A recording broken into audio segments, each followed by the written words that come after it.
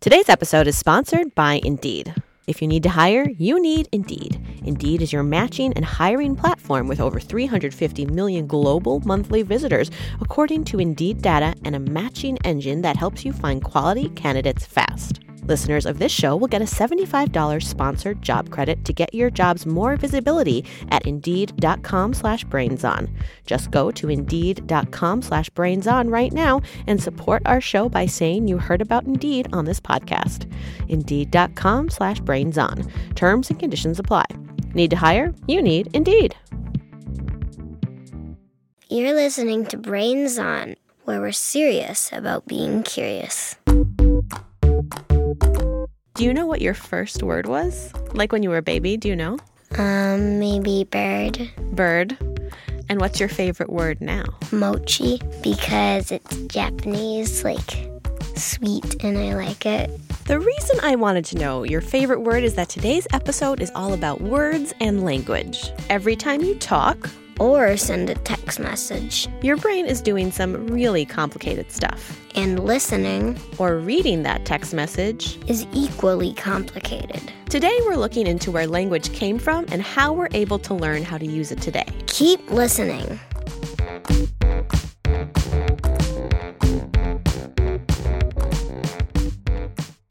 You're listening to Brains On from American Public Media. I'm your host, Molly Bloom, and here with me today is 8-year-old Edie Stenglein from Minneapolis.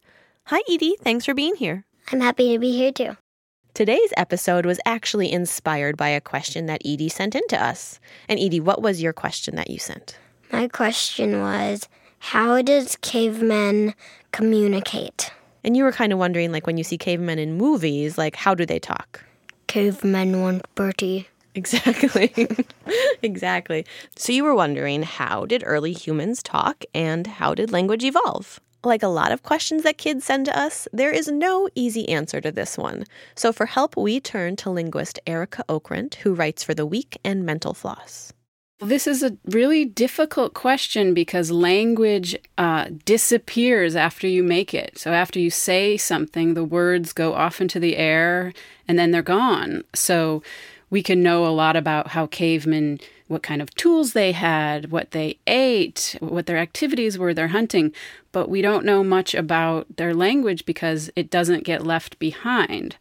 So we have to make guesses about what we think happened in the beginnings of language. In the 1800s, there were a lot of different theories about how humans' language ability developed. Those theories were given some silly names. There was the bow wow theory, which was the idea that language started from people imitating sounds of things around them. So a dog would be bow wow, a cow would be moo, and then that developed into words. Moo.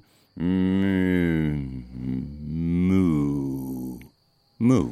There was the poo-poo theory, which is that they started from automatic vocal responses like laughter, calls of alarm, and those were the first sounds, and then they turned into words. For a while in the 1800s, people were coming up with so many of these, and there was no way to tell which one was right, that they actually banned all discussion of this question from language society meetings in Europe. I stupid. You stand there. Discussion of this topic has been banned. But the question keeps coming up because it's interesting. People want to know. People wonder. This is the thing that makes us human. How did it start? And there are some things we can do in order to guess. So we can tell whether early humans or humanoids had the right kind of structures in place. Did they have big enough brain yet? Did they have the right kind of jaw, vocal cords to even produce speech? So for example, the closest relative to us, the chimps, their vocal cords, their larynx is in a higher position than ours, so they can't choke. But humans can because our voice box is lower. So our lower voice box made it possible to choke, which is dangerous. But being able to talk gave us such an advantage that the risk didn't matter. We know when our human form allowed us to have language just physically about 100,000 years ago when we became Homo sapiens.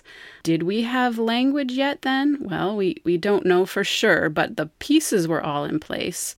Do you know who, invented speech? Or is that just how the world, happened? There is the possibility that it started with one person. One person started making particular sounds or associations, but they also had to have someone who could work with them and understand them. So it might have grown up out of a small group or family, and then other people saw, I want in on that. That looks useful. That's a possibility. But we sort of assume that language is what it means to be human. Language is the thing that makes us human. So as long as we have been humans, we have probably had language. And Edie wanted to know about how cave people are portrayed in movies and TV. Is that how early humans really talked? When we think about what an early language might look like, we think of it as a simpler language, right? So the language we have is very complex. We can make really complicated sentences that include things like hypotheticals, like, if it rains today, then I might go outside. This is a very complex kind of thing that animals don't do. Animals communicate, but they don't do stuff like that. So we assume that if there was an earlier state of language, a sort of proto-language, then it probably had very simple words, that it was, one word at a time, or maybe two. Instead of, I think you better go tend to the fire over there, it would be fire now or something, fire warning. When they do that in movies and have this very gruff two-word sentence idea, that's a pretty good way of looking at it. If there was something before we had full human language, it was probably a more basic kind of language, something closer to what chimpanzees can do now. Do you know if maybe singing came first or talking came first? Because I think it's singing, because you can sing in all different languages and you can hum. So that's something that you don't need to talk. Yeah, that's actually one of those theories. I think it's called the la-la theory. So that we didn't start by attaching words to ideas and talking. We started just by playing. We had this vocal apparatus that could make sounds, and we played with it and we experimented with it, and somehow that then turned into language or turned into more abstract ideas. It's another possibility that we'll never quite know, but sort of a very romantic one, that language came out of a aesthetic creative impulse, and that's as good a place for it to come from as any. Erica says scientists are still investigating the question of where language came from, and there's basically two different ways of looking at it. One is that there was a mutation in our genes that gave us the ability to have language. We can compare gene expression over time and see when this might have occurred and how it might have spread. So that's a piece of evidence that we can use in trying to answer this question. The other is the idea that lots of different changes in humans came together at once that gave us all the tools we needed for language to begin.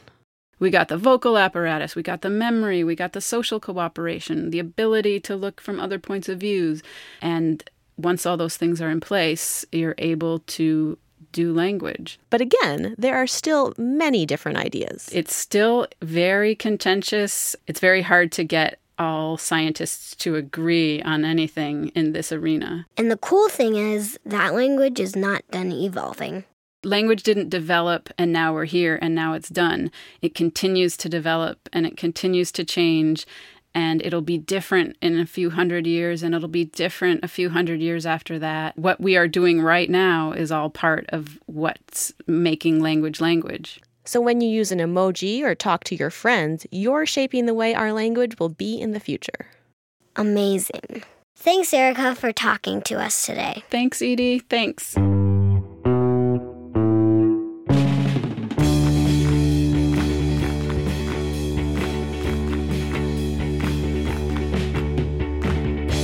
That's a lot of amazing information to ponder. Edie, where do you think language came from? I think it came from one person started language and then other people kept following it. Well, we still don't know the answer to that question, but let's turn to something that we know has an answer. It's time for the mystery sound. Mystery sound. Here it is.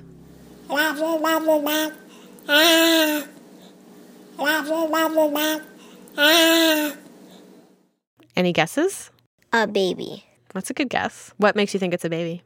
Because that sounds like a baby sounds like a tone of it. Well, that is an excellent guess, and we will be back with the answer in just a little bit.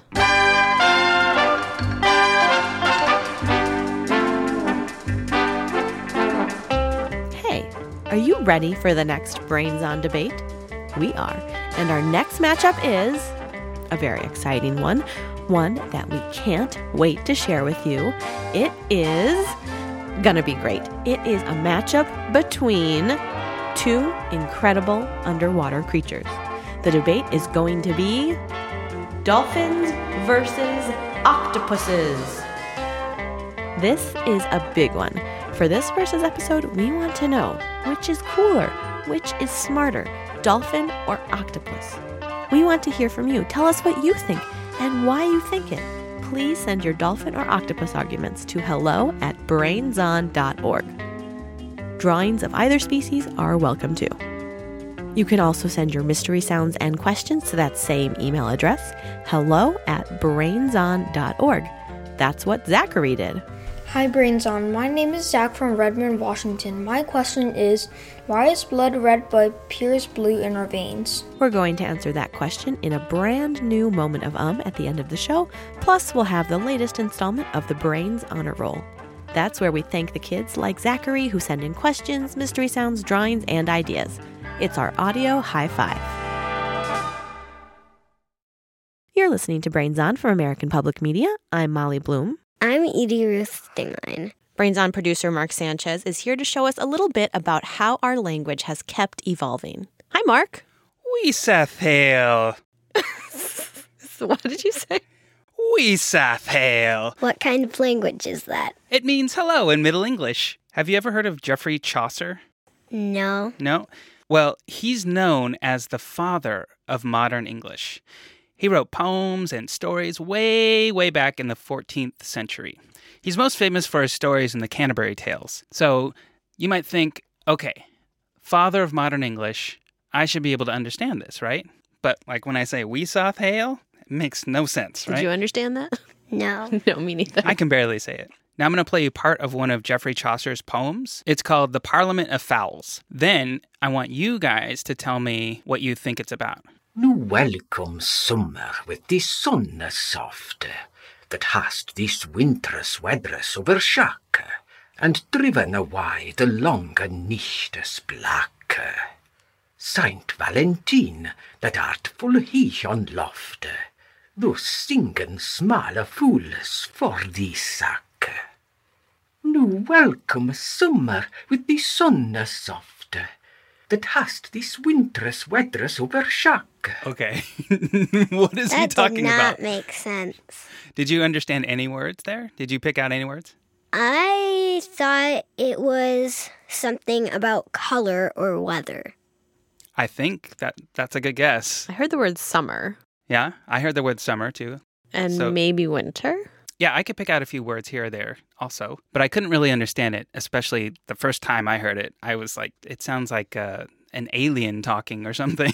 It does not sound like English, that's for sure. I called up Paul Strom, who teaches medieval literature at Columbia University, and he actually just wrote a book about Geoffrey Chaucer. He helped explain Chaucer's poem for me. It's a poem about birds choosing their mates. And they gather together on Valentine's Day, and that's the day that every bird chooses his mate, and it's welcoming the coming of spring. Nu welcome summer with the sunne softe. Now welcome summer with your soft sun, that hast these winter's weathers overshaken, that has overshaken these winter's weathers or has replaced these winter's weathers. You may have noticed that the word summer was used, but the summer meant spring in Middle English. So this is a poem in praise of that event. So you guys were right. You guys heard summer. But it didn't mean summer. It meant spring.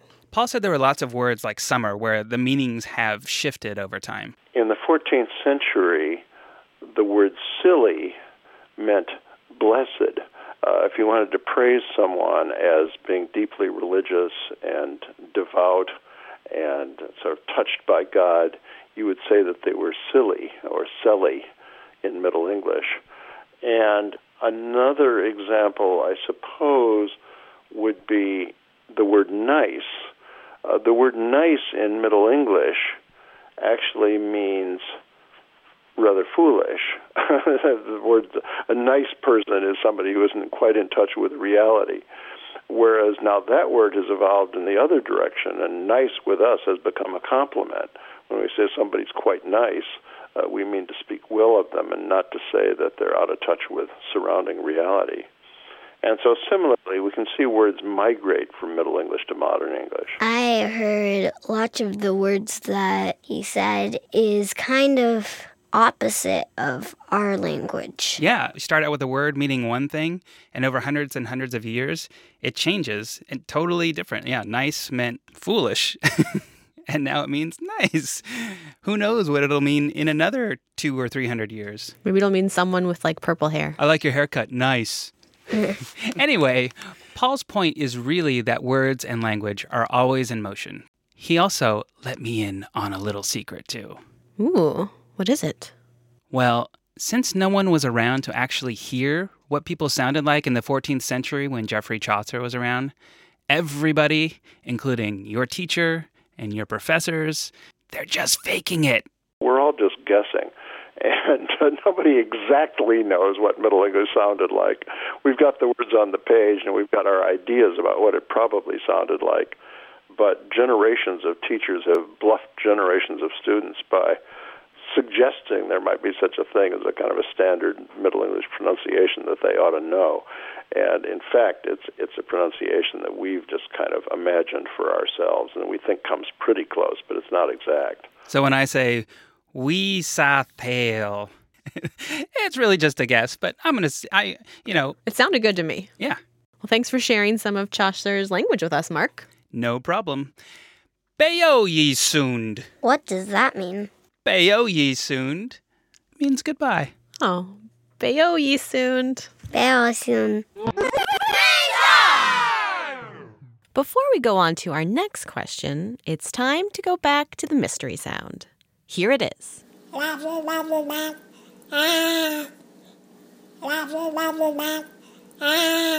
do you have the same guess? Any other guesses? I was thinking a baby for my first guess, but now I think maybe some kind of animal, which I don't know which. Okay. Well, here is the answer. I'm Trent, and I'm from Santa Clarita, California. That was my sister trying to talk. I think she was trying to say bananas because she likes bananas. So you were right. You got it. Baby. It was a baby. And Trent actually sent that mystery sound in along with this question. How do babies learn how to talk? To find out, we talked to Sudha Arunachalam from Boston University. She studies how children learn languages. It turns out babies are learning something about language before they're even born. They actually can hear even before they're born in the womb. And this isn't particular sounds or particular words, but they can hear sort of the up and down, the intonation of the language. When we speak, there's sort of a musical quality to our language. So when you ask a question, your voice goes up at the end. You might say, "What did you have for breakfast?" If I'm making a statement, I would say, "I had cereal for breakfast," and my voice goes down at the end. So there's these ups and downs in language, just musical patterns that lie on top of what we're actually saying. There is some really interesting studies showing that even newborns cry differently depending on what language they have been exposed to. So This study was with babies who were 3, 4, or 5 days old, and they had French newborns who cried with sort of rising intonation patterns, whereas German babies tended to cry with a falling intonation pattern where the pitch decreased from the beginning to the end. And this goes along with the sound patterns of those languages, the musical qualities that are present in French and German more generally. Then in the first couple months, they start to make vowel sounds. Then, at 4 to 6 months, they start what is known as vocal play. So this is adding lots of different sounds, adding some consonants like g and k, ma, pa, right? Lots of mama and papa, dada, things like that at this age. And then we start to get into really interesting babbling sounds, usually about 6 months.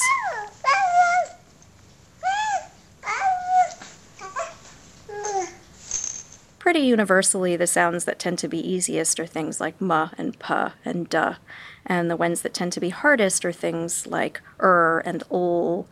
Pa and the ma you make with your lips closed, and the and the ol you have to put your tongue in kind of funny places, and it's much easier. Babies start right away with making those raspberry sounds, the and that's a really good practice for moving your lips in the way that you need to move them in order to make the ma and the pa and the ba. Then at 7 to 8 months, they start to put more vowels and consonants together. About 10 to 12 months is when you might hear them say their first word. So this is often a name for a person or an object that's interesting to them, like ball or book or mommy or daddy or dog. Mama. Papa. Mama.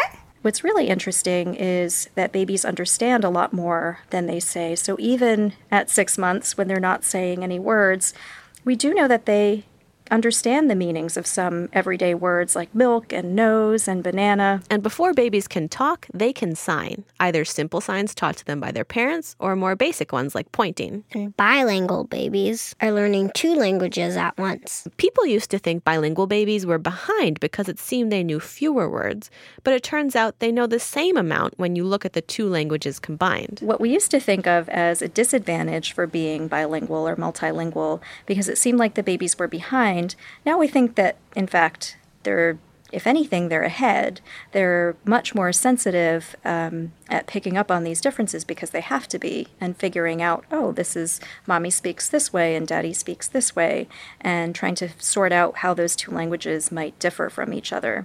By about 18 months, babies are putting 2 words together. Mommy play or baby shoe. But notice that these aren't complete sentences yet. So at this age, they're leaving off a lot of little words like the. They're leaving off the little endings on words like ing or ed, past tense. And so this is really just basically a sentence. They're just leaving off some of the smaller, less important pieces of information. And from there, they kind of take off. Then they slowly add in those little pieces. First comes ing. Like mommy driving. Then comes in and on. Milk in cup, or dog on couch. Then we get plurals. Like cups and dogs. And more little parts of speech are added until we get to what's called the contractible auxiliary. Like kitties drinking water. Pretty much, they are talking like adults by the time they're 4 or 5. And remember, if there's a baby nearby, that baby is learning from you. They are listening very, very carefully, and they're trying to look for patterns in what you say, and they're picking up on so much. So it's important to remember that they're listening, and they might even understand a little bit more than you think they do.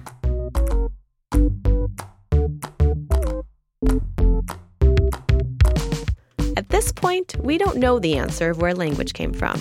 It doesn't fossilize, so we can't dig up the first word. But scientists have many theories and new tools. Like being able to look at genes. And that's helping them dig deeper into these theories. And babies are listening and learning about language all the time. Even before they're born. And there's a pattern to how they pick up what they need to know. That's it for this episode of Brains On. This episode was produced by Mark Sanchez, Sandon Totten, and Molly Bloom. Many thanks to Kathleen Vermka, Tom Weber, Eric Ringham, Martin Geeson, LibriVox, Elizabeth Scott, and James Houston. You can hear past episodes of Brains On at our website, brainson.org, or in your favorite podcast app. And if you're a fan of Brains On, consider leaving a review in iTunes. It really helps other kids and parents find out about the show. And you can keep up with us on Instagram and Twitter. We're at brains_on. Now, before we go, it's time for our moment of I'm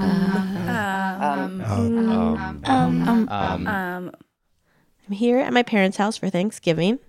Hey, it's Lulu. Can you say hi? Hi. And lucky enough, my dad happens to be someone who can answer a question for us. My name is Stuart Bloom, and I am a hematologist and oncologist at Abbott Northwestern Hospital in Minneapolis, Minnesota. A hematologist is somebody who takes care of people who have issues with their blood. You're also my dad.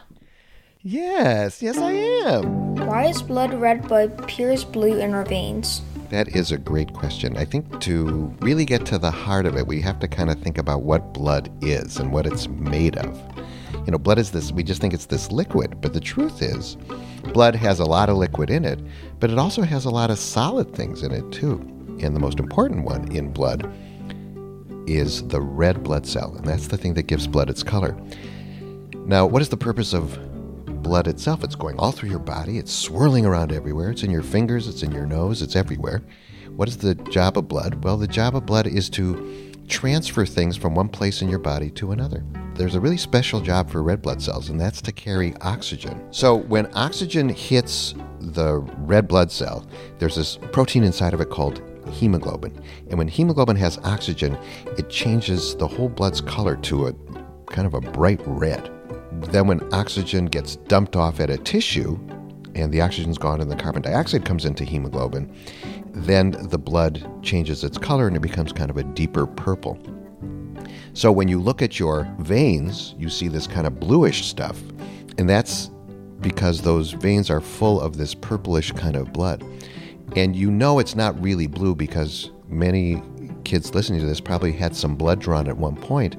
They stick a needle into a vein, and there's a tube attached to the needle that goes from the vein right into a tube where there's a big vacuum in the tube, so there's no air in that tube. So you can see exactly what blood looks like without any exposure to air. And when it comes into that tube, it's kind of this darker red purplish type of color, maroon. Blood that has tons of oxygen in the red blood cells is bright red. Blood that doesn't have much oxygen, it's actually kind of a darker red, kind of a maroon. I'm looking at my hand right now, and gosh, my veins sure look bluish. But the truth is that if we were inside that vein right now, the blood would not be blue. It would be this kind of darker red. Thanks, Dad. Oh, Molly, it's my pleasure. Let's go eat some turkey. Yum! I'm excited. Happy Thanksgiving. Same to you. Thank you for including me in your process. Yay! This list of names is red hot. It's time for the latest group to be added to the Brains Honor Roll. Abe and Theo from Cincinnati, Ian from Lima, Peru, Liam and Avery from Red Deer, Alberta, Kyle from San Marcos, California, Annie and Hugo from Seattle, Natalia, Neve and Lewis from Wellington, New Zealand, Sebastian from Armonk, New York, Parth from Bangalore, India, Andrew from Beaumont, Texas, Rosalind from Duluth, Minnesota, Matthew from Singapore, Eva from Fond du Lac, Wisconsin, Liam from Lowell, Massachusetts, Ira and Elliot from Ann Arbor, Michigan, Ezra from Baltimore, Mia from Broadview Heights, Ohio, Mela from Santa Rosa, California, Colton from Los Angeles, Grace Madeline from San Francisco, Eden from Grand Rapids, Michigan, Abby from North Smithfield, Rhode Island, Savannah, Easton, and Jack from Gilbert, Arizona, Vivian from Ithaca, Julia from Saskatoon, Saskatchewan, Khalil and Jahan from Alameda, California, Finley from Berkeley, California, Luna and Mariana from Charlottesville, Virginia, Kate from Pittsburgh, Elsa from Minneapolis, Malachi from Freeland, Maryland, Stella from Fairview, North Carolina, Alejandro and Amanda from Fanwood, New Jersey, Maya from Rochester, Minnesota, Fiona from Corvallis, Oregon, Evelyn and Christopher from Lyme, New Hampshire, Harper from Austin, Texas, Ella from Indianapolis, Jackson from Belmont, North Carolina, Xander from New Hampshire, Emily from Los Angeles, Max from Gilbert, Arizona, Marshall from Ithaca, Megan from Mount Vernon, Washington, Edie from Wellington, New Zealand, Abigail from Calgary, Ian from Doha, Qatar, and Aldo from Portland, Oregon.